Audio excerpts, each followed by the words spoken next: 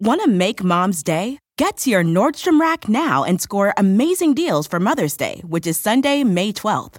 Find tons of gifts from only $30 at Nordstrom Rack. Fragrance, jewelry, luxury bags, activewear, beauty, and more. Save on Kate Spade New York, Stuart Weitzman, and Ted Baker London. Great brands, great prices. So shop your Nordstrom Rack store today and treat Mom to the good stuff from just $30. The longest field goal ever attempted is 76 yards. The longest field goal ever missed? Also 76 yards. Why bring this up? Because knowing your limits matters, both when you're kicking a field goal and when you gamble. Betting more than you're comfortable with is like trying a 70-yard field goal. It probably won't go well. So set a limit when you gamble and stick to it. Want more helpful tips like this? Go to keepitfunohio.com for games, quizzes, and lots of ways to keep your gambling from getting out of hand.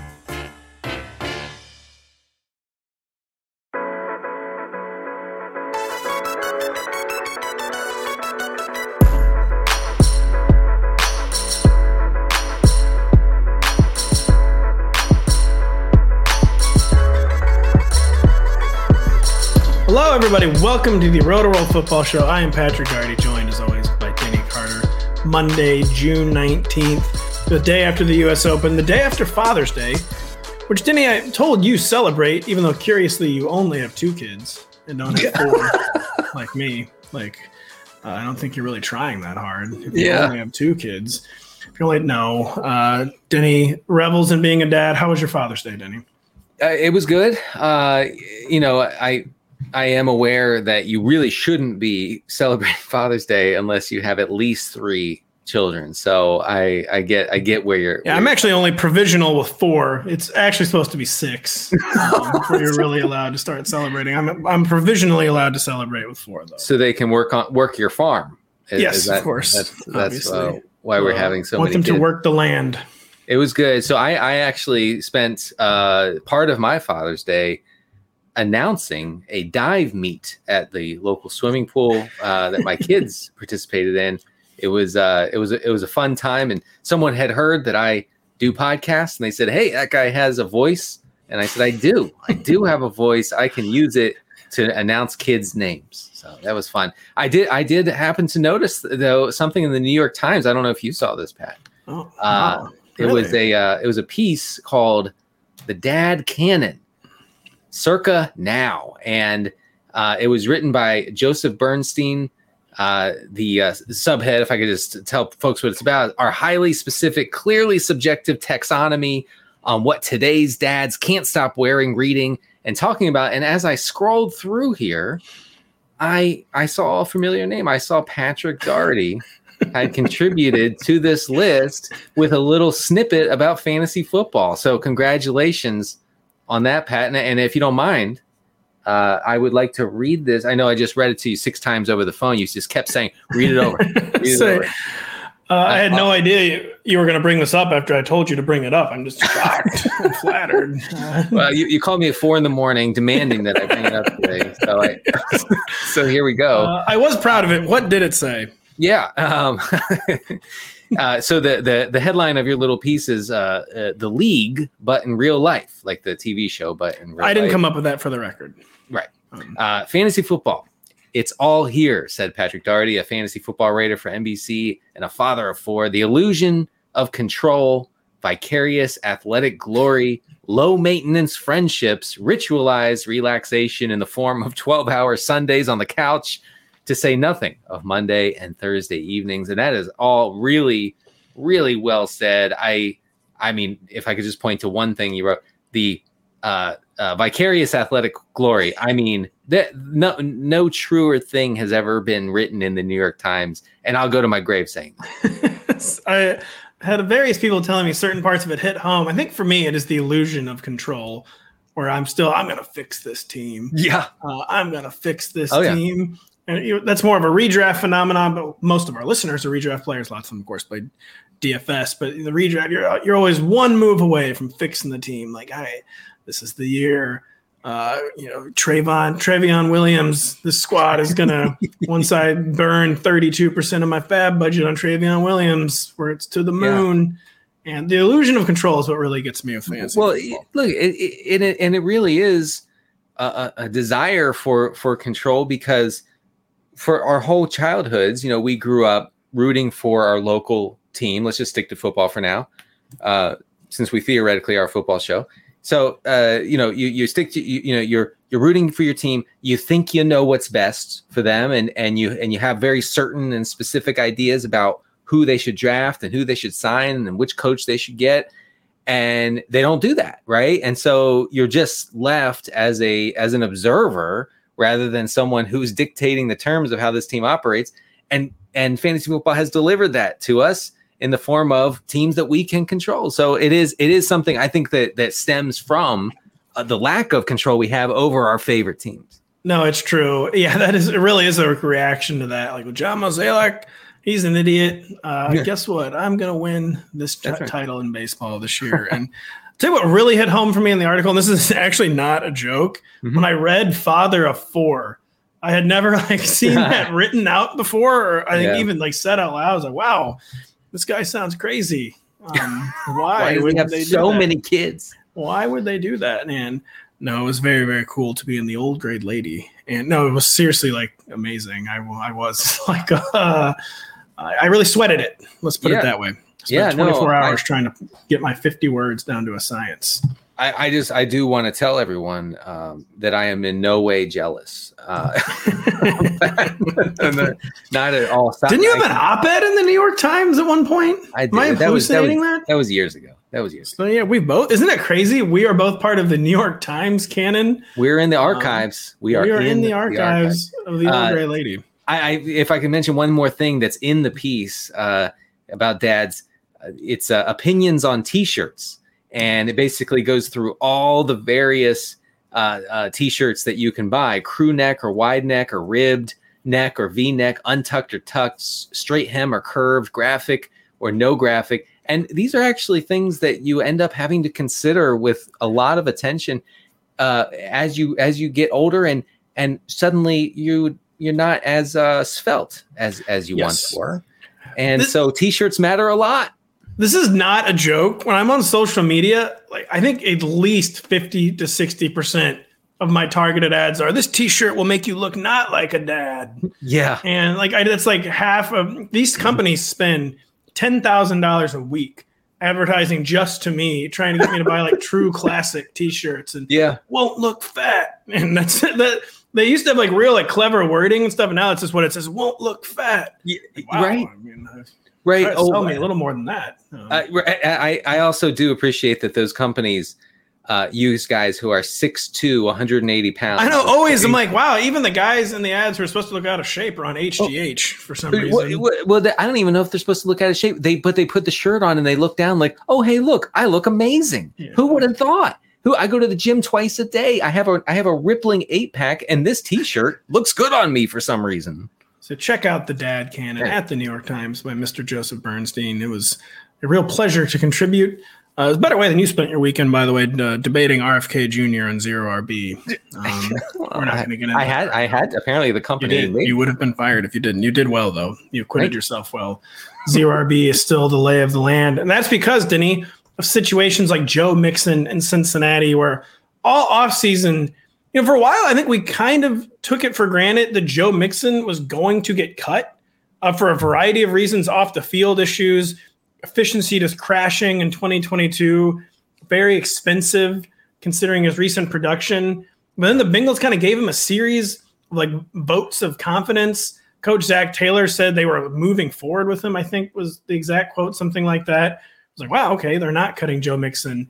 And they certainly passed the part of the offseason where it would have made the most sense to cut Joe Mixon. But just today on Monday, the Athletics' Joe Daner reported that the end game for Joe Mixon, quote, will be determined by whether he is willing to realign his $12.8 million salary cap hit, aka take a massive pay cut, to the current state of the running back market.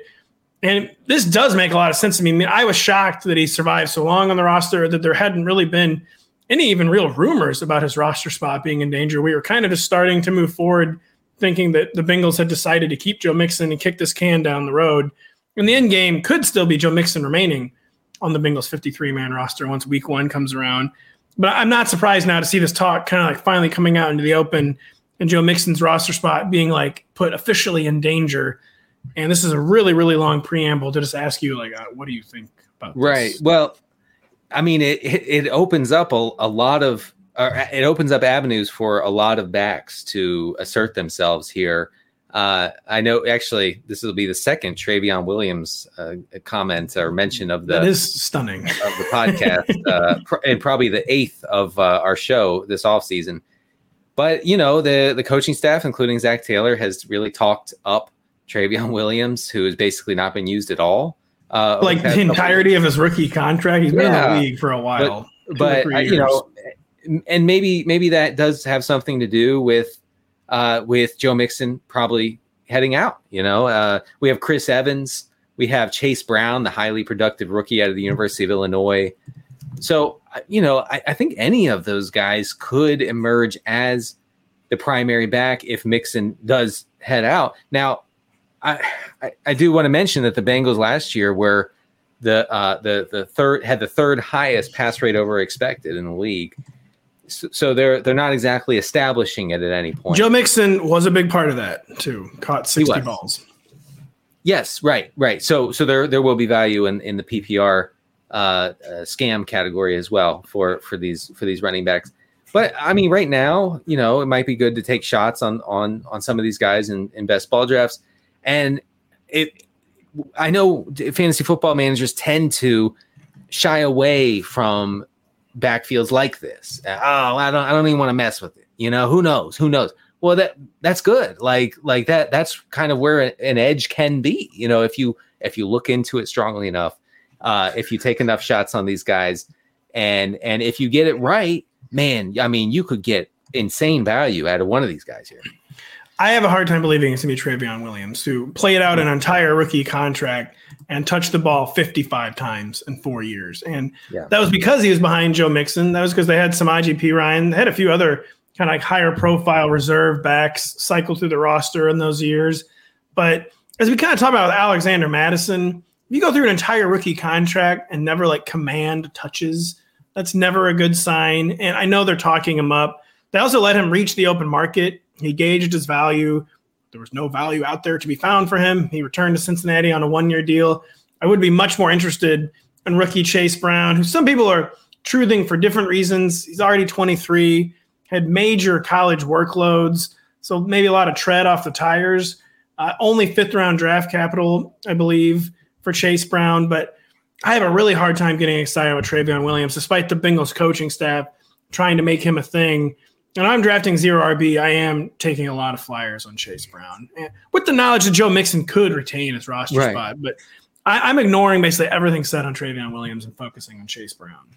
I think that's probably a good process here. I think Chase Brown will be dismissed by kind of haughty analytics nerds like Quote, myself. Smart Twitter. Right. Well, he's just a guy. You know, he didn't impress in college. He just got a huge workload. Well, you know, hey, it might be time. It might be time to embrace. I actually have an article coming out about this very thing. You're apparently giving up on analytics, I hear. We are pivoting away from analytics. We are pivoting toward film, and not entirely. I don't want to freak anybody out, but yeah. So Chase Brown's boring. This is what you're saying? Chase Brown is not exciting at all, and that's okay. And he could definitely still be the lead back here and be really useful for your fantasy team, unless you just love analytics. You don't really like fantasy points. In that case, you don't draft Chase Brown. There is a certain segment of the fantasy football populace where they hear 23-year-old rookie and they say me like, yeah.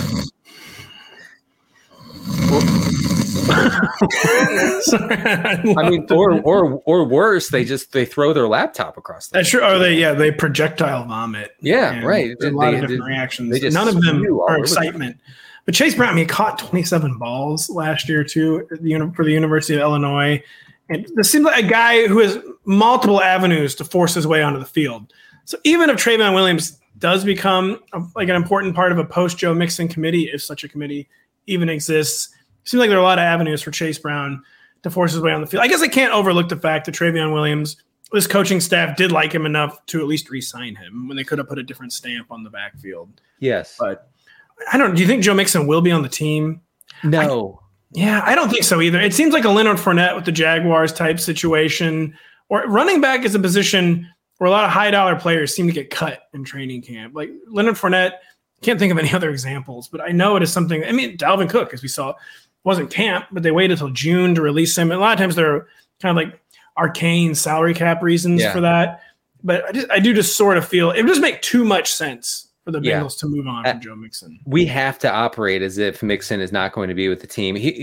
Some comments from this offseason from Bengals brass. Zach Taylor 2 months ago said Joe Mixon is, quote, on the team right now. I'm not kidding. That wasn't parody. That was real. No. Bengals executive vice president Katie Blackburn said the following. This is back in March. A quote, right now, he's on the team. Wow, this is, if true, this could be huge. And we are going to count on him until that wouldn't be the case. But yeah, he's the guy. Wow. It's over. It's over for Mixon. And you got to draft as if he's not going to be on the team. And I'm with you. I'm on the Chase Brown bandwagon. Yeah, just draft Joe Mixon. Yeah, do not draft Joe Mixon and proceed as if he's not on the team. Currently the RB 16. I would be steering clear of Joe Mixon. Well, just because, we have to remember that Joe Mixon will get 200 carries for the Cowboys this year. He will. That's important to remember for Mr. Tony Pollard. Don't get too comfortable, Tony. And so Joe Mixon, we'll see. Stefon Diggs, Denny. What we did see on Stefon Diggs, was he in camp? Was he not in camp? Turns out he was in mini camp. Yeah. But the Boston Globe's Ben Volin reports his frustration with the Bills, quote, stems from his role in the offense and his voice in the play calling. I don't know if it was Ben Volin or someone else.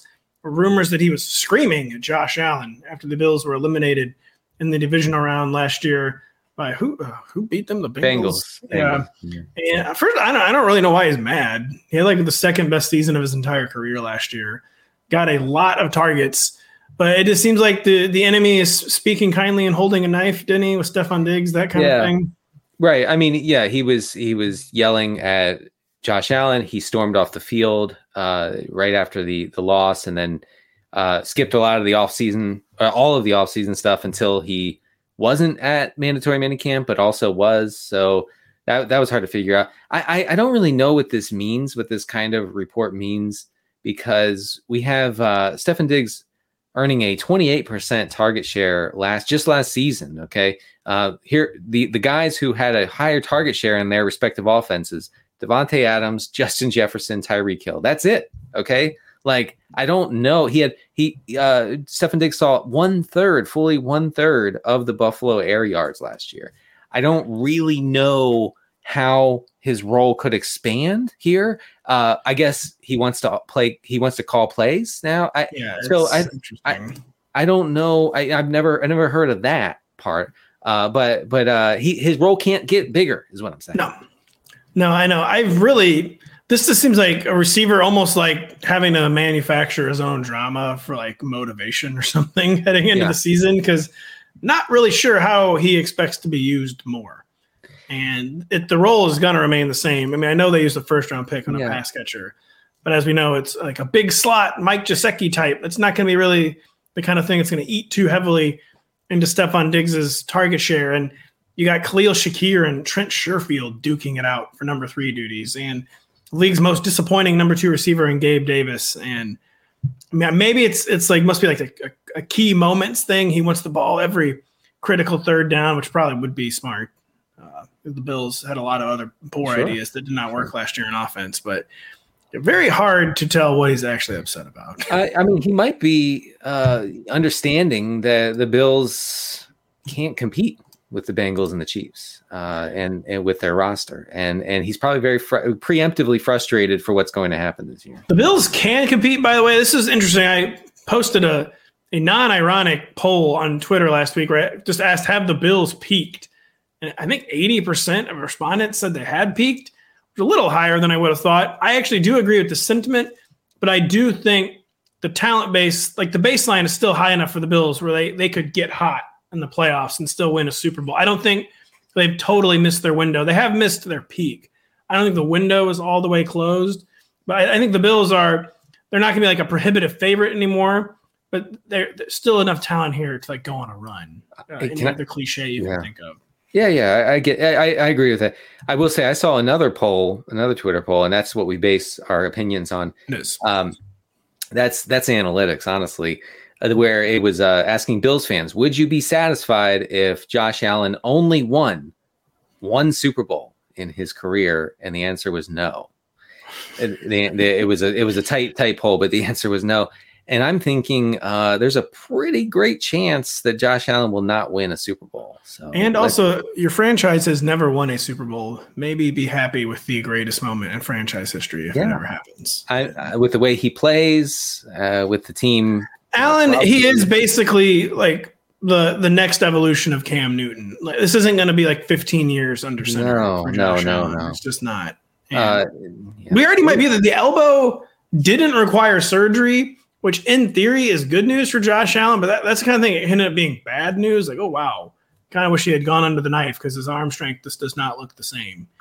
And yeah, that's true. That's very mixed news that he didn't have surgery to me. Yeah, I mean, but it's a tough thing. Unless Joe Burrow and or Patrick Mahomes goes down, Josh Allen is not winning the Super Bowl. That's my thought on that. Joe Burrow could have a smaller window than we think too, just because of his absolute addiction to taking sacks. Well, he will not throw the ball away. Every play he's ordered I'll take the Russell Wilson.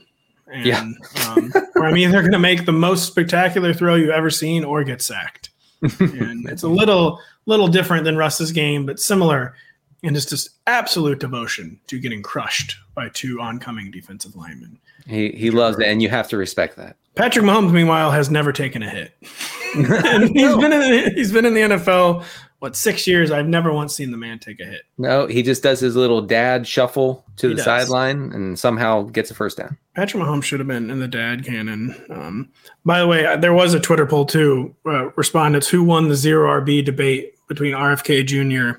and Denny Carter, and it's currently 81-19 for RFK. By the way, man, I know you didn't. I thought you had a more convincing case. Well, that's because Rogan retweeted it. I know. Yeah. So not to get political, but you are losing your debate very heavily to RFK Jr., Denny. It's a very, very concerning situation for the company. Denny, Isiah Pacheco is someone I've been talking up as an RB2 steal all offseason. He's been barely getting drafted as an RB2 on Underdog. I think he's the RB25 right now. And maybe that's because some people were paying more attention to a detail that's very easy to gloss over, as I have mostly done, that he had hand surgery, he had shoulder labrum surgery, a major operation. He's still not healthy. The Athletics, I lost my note here. The Athletics' Nate Taylor reports that the Chiefs hope he is ready, quote, sometime midway through camp. Little concerning. People keep talking up rookie Deneric Price. Is that how you say Deneric? Yeah. Mm-hmm. You are going to apparently talk him up. And are we worried about Isiah Pacheco's health? And can we draft him with confidence? Or is this something where being told on June 19th someone might not be ready to midway through camp? That is a little alarming. Yeah, I mean, I would say after seeing that report that I wouldn't be surprised if Pacheco is not a full go throughout training camp, and could still be ready for week 1, but we'll have to monitor that very closely. I mean, the only guys who would benefit would be CEH or this rookie out of Tulsa, Deneric Price. I left Jerick McKinnon out because I think McKinnon's role is sort of set in stone as the pass catching back who gets a lot of valuable looks and touches inside the 10-yard line. So we have to remember that for fantasy purposes. But I mean, if Pacheco, I guess, misses time or isn't ready, then a guy like Prince would make sense, just because Edwards-Helaire has been so deeply disappointing as both a rusher and pass catcher, just really just a guy. And I think the Chiefs have come to terms with the fact that they really messed up with that pick. They did not pick up his 5th year deal, his 5th year extension. What is it called? 5th year team option, didn't he? Yeah, there you go. The option. They didn't do the option for the 5th year for CEH. So we know where they stand on him. This guy Prince is somewhat interesting. He blew away the combine. He has a crazy 9.58 relative athletic score. And where was he drafted, Denny? He was, I don't even, fifth round? No, he was undrafted. He was undrafted. Wait, right? I don't know. First off, I called him Price and not Prince. Yeah, he is an undrafted free. He was undrafted. Yes, I do say. And also it should be noted that 25%, a full quarter of his career rushing yards at Tulsa came against the University of South Florida, which has one of the worst defenses in the nation. So, he took advantage of a good matchup. You got to hand it to him for that. You do have to hand it to him for that. Also, let's keep that in mind. So I'm not like over the moon for Prince. Honestly, the likelihood is Pacheco is fine for week 1. He gets his regular early down stuff. He is a good RB2.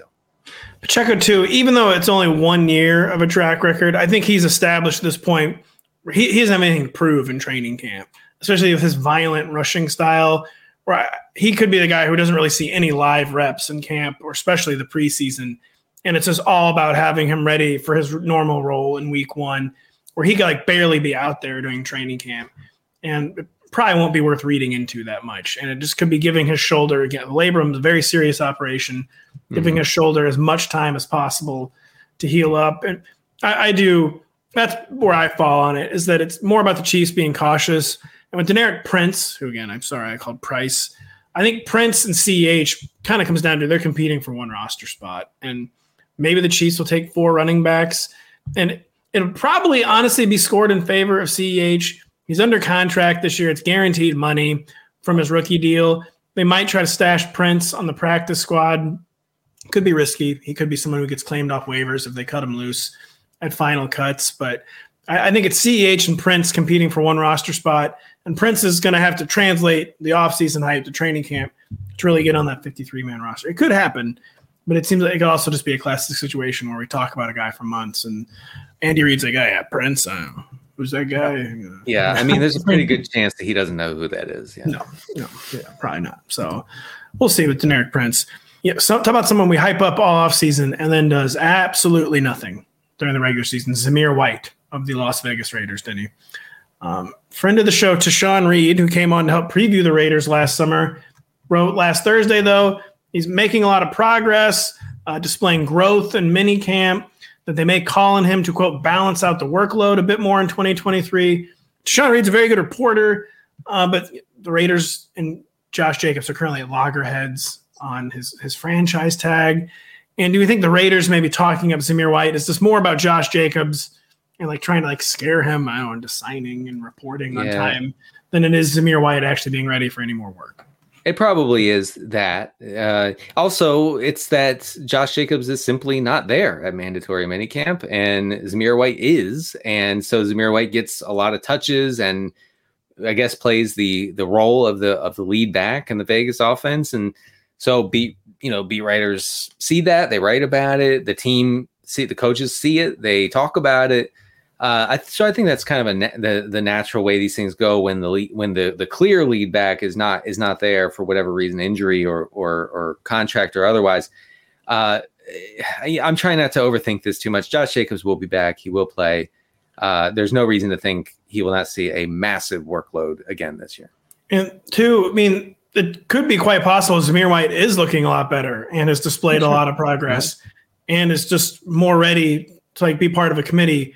But that won't matter if Josh Jacobs is there because he is the every down back. He has become the most important player to the Raiders offense, maybe even more important than Davante Adams. Not saying he's better than Davante Adams or anything like that, but where he's the one idea they have that works. And Jimmy G might not even be able to get the ball to Davante Adams. And Josh Jacobs is so important to this operation for the Raiders. After they did spend a lot of time trying to make him a committee back. They drafted Zamir White. They signed Brandon Bolden. They were leaking reports all last offseason. It's going to be a committee this year, guys. And Josh Jacobs was just no, it will not be a committee, and I will be amazing. That's right. That's how it went. And so Zamir White is purely a contingency option for fantasy. You add him, you stash him to the the bottom of your bench, and you probably have the Raiders' primary running back if Josh Jacobs misses time this year. That's what it'll come down to for Zamir White. And then, Denny, the joke that was so good I had to unmute to say it. Then you cut Zamir White in week 2. Don't do it. You spend 4 months thinking about it, and then he gets 1 touch in week 1, a 0-yard catch. You're like, all right, on to the next one. You gotta just stick it out sometimes, folks. Nope, not with Zamir White. And you will, though, hopefully stick it out with the show. When we return right after this, download the Roto-World app to receive breaking player news all season long. Stay ahead of the competition by favoriting players on your roster. Get the latest injury updates, player news, and much more delivered right to your phone. It is available in your app store today. And don't forget, every season is draft season. Get your Roto-World Draft Guide bundle today and dominate your football, baseball, and basketball drafts. It's packed with profiles, rankings, and projections. Order today and get all 3 Roto-World Draft Guides for the price of 2. Plus, use promo code BARRY to save an extra 20% off at checkout. That is promo code BERRY to save an extra 20% off at checkout. Have you ever brought your magic to Walt Disney World like, hey, we came to play? Did you tip your tiara to a Creole princess or get goofy officially? When we come through, it's true magic, because we came to play at Walt Disney World Resort. Want to make Mom's Day? Get to your Nordstrom Rack now and score amazing deals for Mother's Day, which is Sunday, May 12th. Find tons of gifts from only $30 at Nordstrom Rack. Fragrance, jewelry, luxury bags, activewear, beauty, and more. Save on Kate Spade New York, Stuart Weitzman, and Ted Baker London. Great brands, great prices. So shop your Nordstrom Rack store today and treat Mom to the good stuff from just $30. The longest field goal ever attempted is 76 yards. The longest field goal ever missed? Also 76 yards. Why bring this up? Because knowing your limits matters, both when you're kicking a field goal and when you gamble. Betting more than you're comfortable with is like trying a 70-yard field goal. It probably won't go well. So set a limit when you gamble and stick to it. Want more helpful tips like this? Go to keepitfunohio.com for games, quizzes, and lots of ways to keep your gambling from getting out of hand. How's baseball going for you, by the way? But we're just real quick, I'll answer that. But RFK, it's now 83-17. They think we won the 0 RB debate. I need my people to get in there. Come on. Come on, get in there. Save Denny. Baseball, Denny. I'm a St. Louis Cardinals fans, and they're 29 and 43. If you want to know how baseball's going. I see your tweets, and they are becoming more existential every day. And I mean, you want to talk about this is like the biggest scandal in St. Louis in years. And we've had lots of real scandals, but the baseball team being 14 games under 500, the entire region is melting down. We do not know what to do.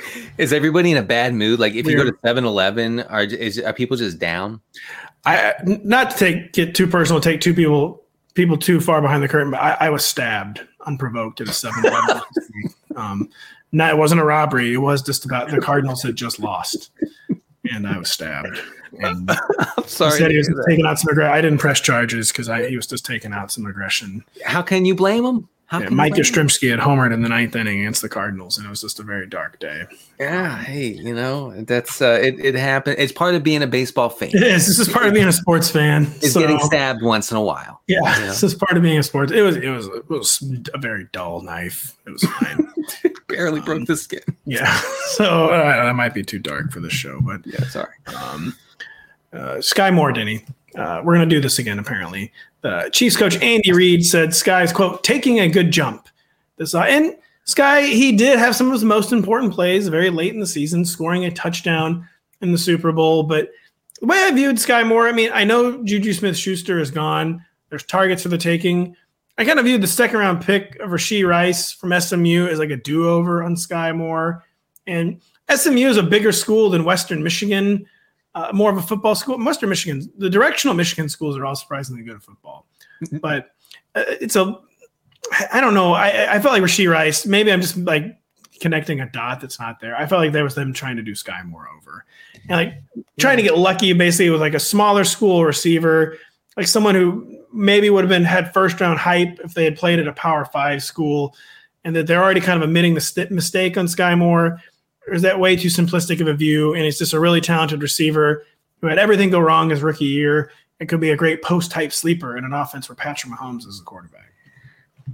No, I'm not doing this. No, I'm not even going to entertain the idea that Skyy Moore could be a thing for fantasy. Like, yeah, okay, he could get more run. I mean, I'm looking at his routes, his pass routes from last year, and man, that is some bleak stuff. Like, he's he ran over 11 pass routes in 4 games last year. Okay, so just simply not used at all.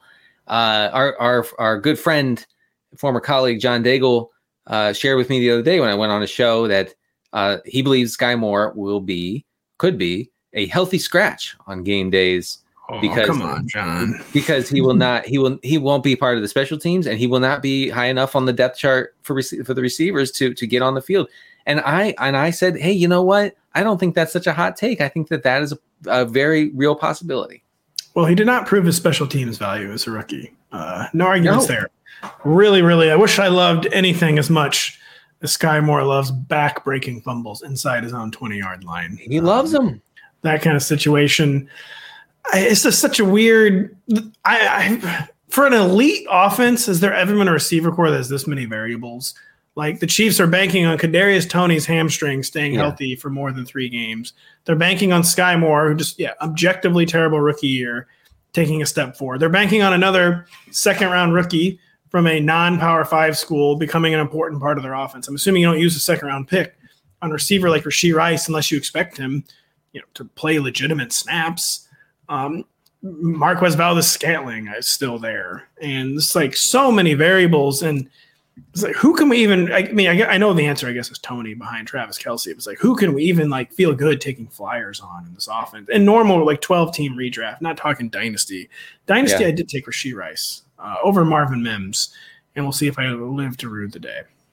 I don't know. I don't know if you'll rue completely the day, but there could be some ruing. I think there could be some ruing. Just back to Skyy Moore for a second. If you really want to get granular here, and that's what we do on the show, and I love to cherry pick some stats. So I'm gonna play the part of an analytics dork who loves Skyy Moore. Okay, and really, I'm just a tough guy who does not like Skyy Moore. You're role playing as an analytics dork. Yeah, let me just role play for a second and just tell you this. When he actually saw some slot action last year in weeks 11 and 12, he got some opportunity. He saw 6 targets in each of those weeks. He caught five balls for 99 yards total. I'm sorry, he caught 10 of those passes for 99 yards total as a slot player. Now, when he was deployed as a boundary receiver is when he was completely ignored as a pass catcher. So, if there's some indication that he will become, I don't know, the primary slot guy for the Chiefs, then we may be onto something there. And Juju leaving behind plenty of slot reps, presumably. True. So, Juju apparently maybe an easy upgrade. After we're getting reports now that he was playing on a bum knee all year for the Chiefs, which would have been nice to know. Yeah, there are things that come out in the offseason where you're like, man, I would love to have known that at Halloween last year. Yes, I know. Like, oh, wow. So, he couldn't walk all year. So he put a shot in his knee 30 minutes before the game. That would have been nice. And we call that managing, Pat. We do. By the way, we probably have some listeners thinking about the Chiefs receiver core, just muttering to themselves, it was always second-year undrafted free agent Justin Ross. And we can't forget Justin Ross in these Chiefs receiver conversations, he's one of the analytics and fantasy nerd champions. So we'll see what happens with Justin Ross. And we'll see what happens with Chiefs receiver core. There are targets for the taking. Yeah, Justin Ross has gotten some decent reports back in June 1st. So back in June, Denny, the current month is June. I'm sorry, it feels like July. It does, actually. Andy Reid said Justin Ross has the trust of Patrick Mahomes, things of that nature. So I think that he's a dark horse here in the conversation about which Kansas City receiver will not drive us completely insane. Yeah, Justin Ross, kidding aside, is definitely someone to keep an eye on. Targets for the taking in Kansas City. There are touches for the taking in Dallas, where the backfield, at least as of now, is without Ezekiel Elliott. It still seems like the Cowboys are having problems coming to terms with this. And Jerry Jones calls up a reporter every other day, yeah, we might re-sign Zeke. I miss him so much. so much. And the reporter's like, Jerry, can I call you back? I'm at my son's baseball game. And Jerry just starts silently sobbing into the phone. And yes, you can call me back. The reporter puts him on speakerphone. It's like, Jerry Jones is just openly weeping on my phone. And then he misses his son get a hit as Jerry Jones cries over not having Zeke. And in the background of Jerry Jones crying, you hear YouTube highlight videos of Ezekiel Elliott in 2017. Exactly. So no Zeke right now. There is Tony Pollard. Supposedly Malik Davis is the number 2 in the depth chart. Who knows how real this is really going to be. Seems like a classic situation where a veteran is going to be brought in, because we talked about once you get typecast as a third down back or just a change of pace back like Tony Pollard, it's hard to shake that. We have a hard time believing Tony Pollard truly going to graduate to full 1A, 250, 300 touch status, Denny. It is within the realm of possibility. Malik Davis. So yeah, Malik Davis, the whole impetus for this was the Athletics' John Machota reporting that Malik Davis is indeed supposedly the primary backup. Just how much do we believe this? And what do you want to share with the people about the Cowboys backfield? Well, I mean, I know there are Deuce Vaughn truthers who would reject this on its face and say, no, our tiny little running back, highly productive running back out of Kansas State, he's going to be the one. He's going to, in fact, be so good that the team will have no choice but to play him alongside Tony Pollard and whatnot. But early reports suggest no, that's not going to happen. Can I just real quick? I just think Deuce Vaughn, the way I view Deuce Vaughn, it's like a direct backup to Tony Pollard, and he's when the pace has already been changed, it needs to be changed even more than Deuce Vaughn will change the pace. And I view him as like a direct backup to Tony Pollard.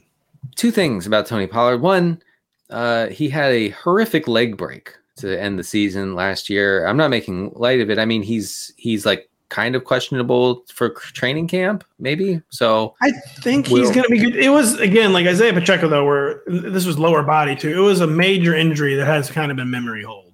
And so, you're right. The plan is for him to be ready for the start of camp. So it's not guaranteed. No, a plan is good. It's good if they have one. But I mean, he didn't break his leg in September. He broke his leg in January. Okay, like that's significant, I think, and we should keep that in mind. Also, just last year, if you want to know how the Cowboys are going to operate or how they see Tony Pollard, last year Pollard accounted for 36% of the team's rushing attempts. Ezekiel Elliott had 43% of the attempts. Malik Davis was third with a little over 7% of those rushing attempts. Only 5 teams had a lower pass rate over expected than Dallas last year. Mike McCarthy has spent the past 3-4 months talking incessantly about. That was too high. Yeah, about we need to establish the run. We need to run the damn ball. This and that. So I think there are going to be a lot of rushing attempts to go around in this Cowboys offense, and that makes whoever is the RB2 that makes them interesting. Pollard is going to go at a premium no matter what happens with the leg thing. Okay, you're going to have to spend a first rounder on him likely in 12-team leagues. Right, he's going at the end of the first. He is. Yeah, maybe occasionally he'll sneak into the second round, but he's been on that borderline all summer. But I will be extremely interested in whoever takes on this RB2 role in Dallas. Yeah, no, it's for real. Apparently he's currently going as the 22nd overall player, Tony Pollard. So we were a little wrong on our ADP. Oh, second. Okay, second. But if he comes up to camp healthy and it's all systems go for Tony Pollard, then it's going to get into the first round. There's just no doubt about it. And it is weird with the leg break because the leg is probably healed at this point.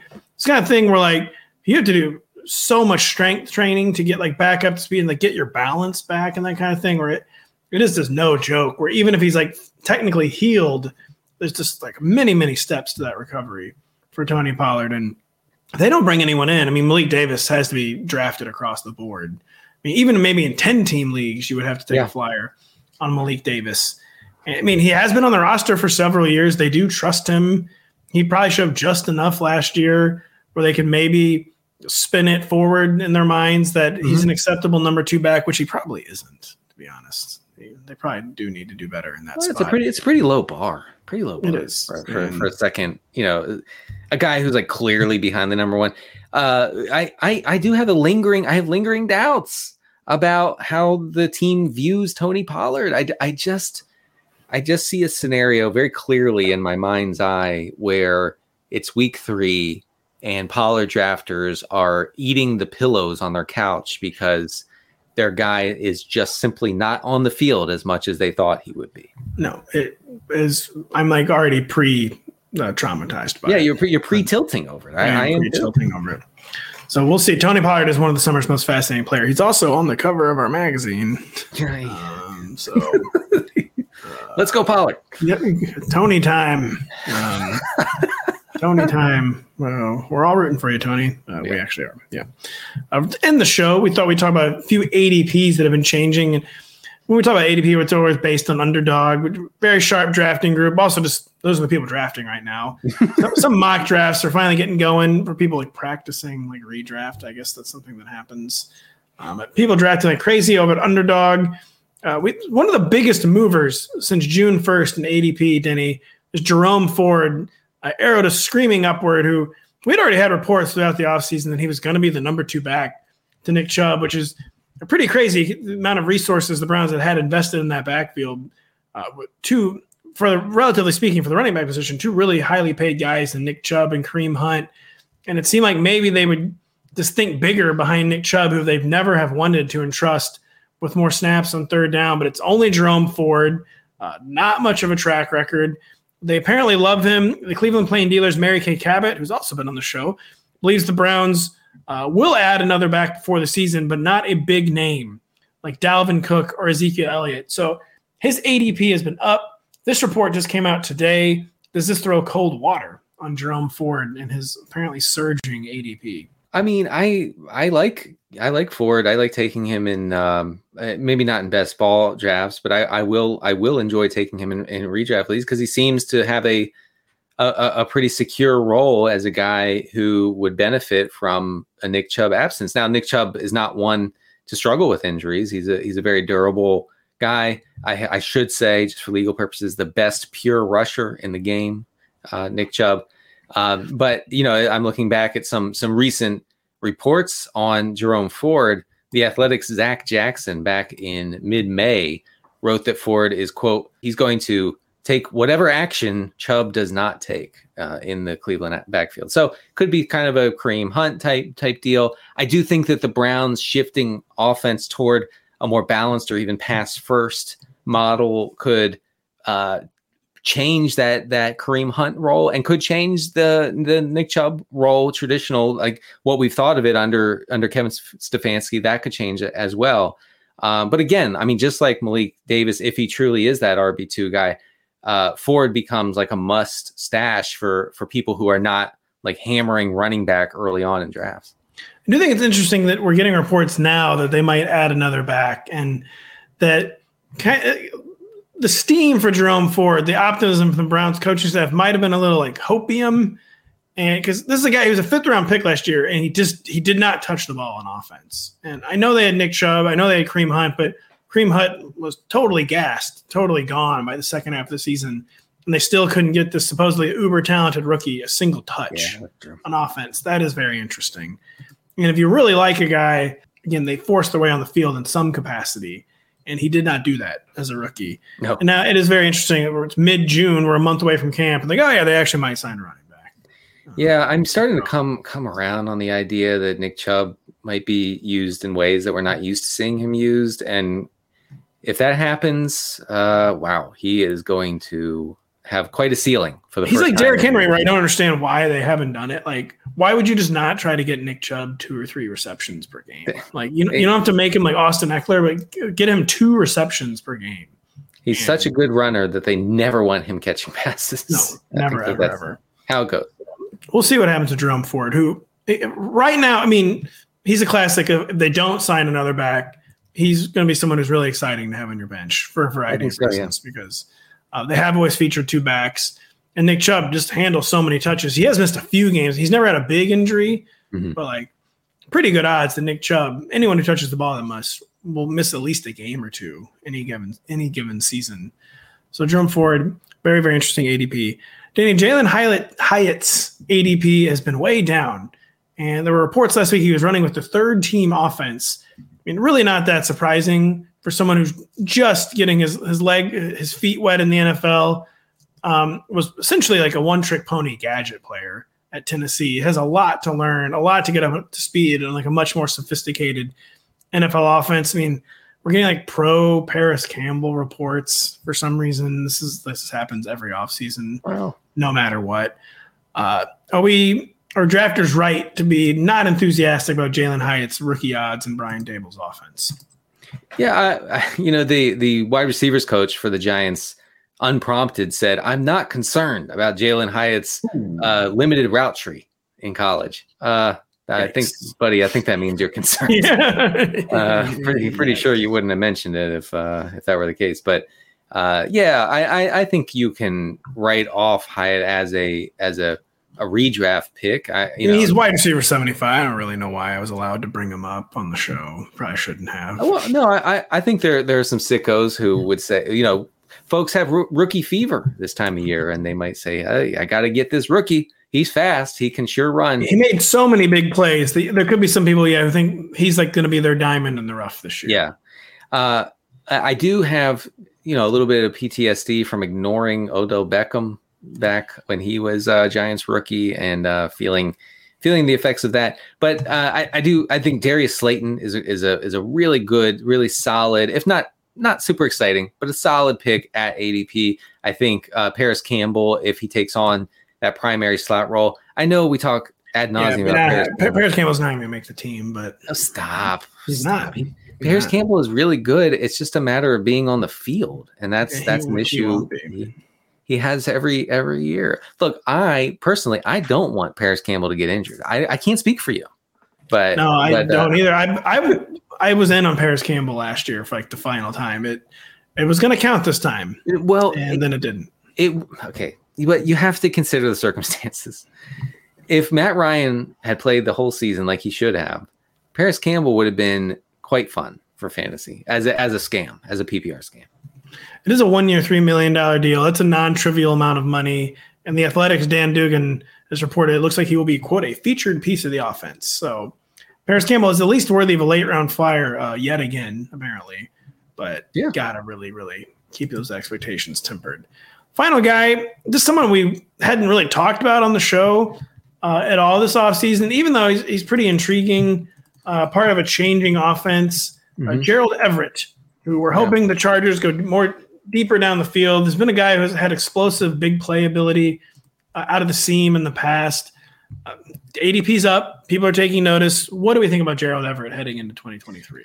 I mean, he's very much overlooked at the moment, and I get why. Like, first of all, every time the Chargers are on national TV, Gerald Everett makes at least one just completely boneheaded play, and it something really that goes beyond a drop. Something he bats up into the air in the end zone, right, or just puts the ball out, to his side while he's running. He's carrying it like a loaf of bread. I don't know. Anyway, yes, he was 8th in tight end targets last year and 7th in tight end pass routes, despite missing 2 full games and part of another one. So that probably would have been top 5 in both those categories with a full season. So he's kind of boring. I get that. I totally understand. But as far as like late round tight ends go, you need guys who are out there running all the routes, and that's probably what you'll have because you have Donald Parham and Trey McKitty behind him. I don't see either of those guys usurping Everett. So it could be just a nice, boring late round pick if you fade the Andrews and Kelce's and whatnot. And it's an offensive coordinator in Kellen Moore who seemed to like to pick a featured tight end during his time in Dallas. And he didn't seem to be into like tight end rotations. And Dalton Schultz, questionable talent. I mean, he's a good player, but you can debate like how good he actually is. And Kellen Moore always stayed committed to him. And those other guys in Los Angeles, like you said, don't have a viable claim to number 1 status. It seems like there's a pretty easy case to make that Gerald Everett is going to remain on the field a ton, that despite the mistakes, he does have big playability. And we're just hoping it's a better designed, more explosive offense this year. And yeah, as frustrating as it is, no one wants to do it. You cannot sleep on Gerald Everett this offseason. Yeah, Dalton Schultz, it did not excite anybody when they drafted him last summer. But he was pretty damn good for fantasy. I think Everett could be the same thing. Yeah, the Blake Jarwin drafters never recovered. They never did. I don't want to talk about it. Never, ever recovered. We will recover from the show because it's over. We're going to go rest our voices. For Thursday, when we're going to be back with Kyle Dvorak, we're going to be doing another best ball draft. Speaking of underdog and best ball, we will be drafting. I drafted the first time. The plan is for either you or Kyle, I believe, to draft this time. We don't know who yet. It's going to get the honor. Give me the honor. You want that smoke? I would enjoy that smoke. Yes, he would enjoy that smoke. So there's going to be. Denny would always enjoy that smoke. Sorry, that might be too opaque of a joke. Family podcast. Yeah, family podcasts. So for Denny Carter, I'm Patrick Daugherty. Keep it locked on the site. There will still be news this week. We'll be back on Thursday with Mr. Kyle Dvorak. Want to make Mom's Day? Get to your Nordstrom Rack now and score amazing deals for Mother's Day, which is Sunday, May 12th. Find tons of gifts from only $30 at Nordstrom Rack. Fragrance, jewelry, luxury bags, activewear, beauty, and more. Save on Kate Spade New York, Stuart Weitzman, and Ted Baker London. Great brands, great prices. So shop your Nordstrom Rack store today and treat Mom to the good stuff from just $30. The longest field goal ever attempted is 76 yards. The longest field goal ever missed? Also 76 yards. Why bring this up? Because knowing your limits matters, both when you're kicking a field goal and when you gamble. Betting more than you're comfortable with is like trying a 70-yard field goal. It probably won't go well. So set a limit when you gamble and stick to it. Want more helpful tips like this? Go to keepitfunohio.com for games, quizzes, and lots of ways to keep your gambling from getting out of hand.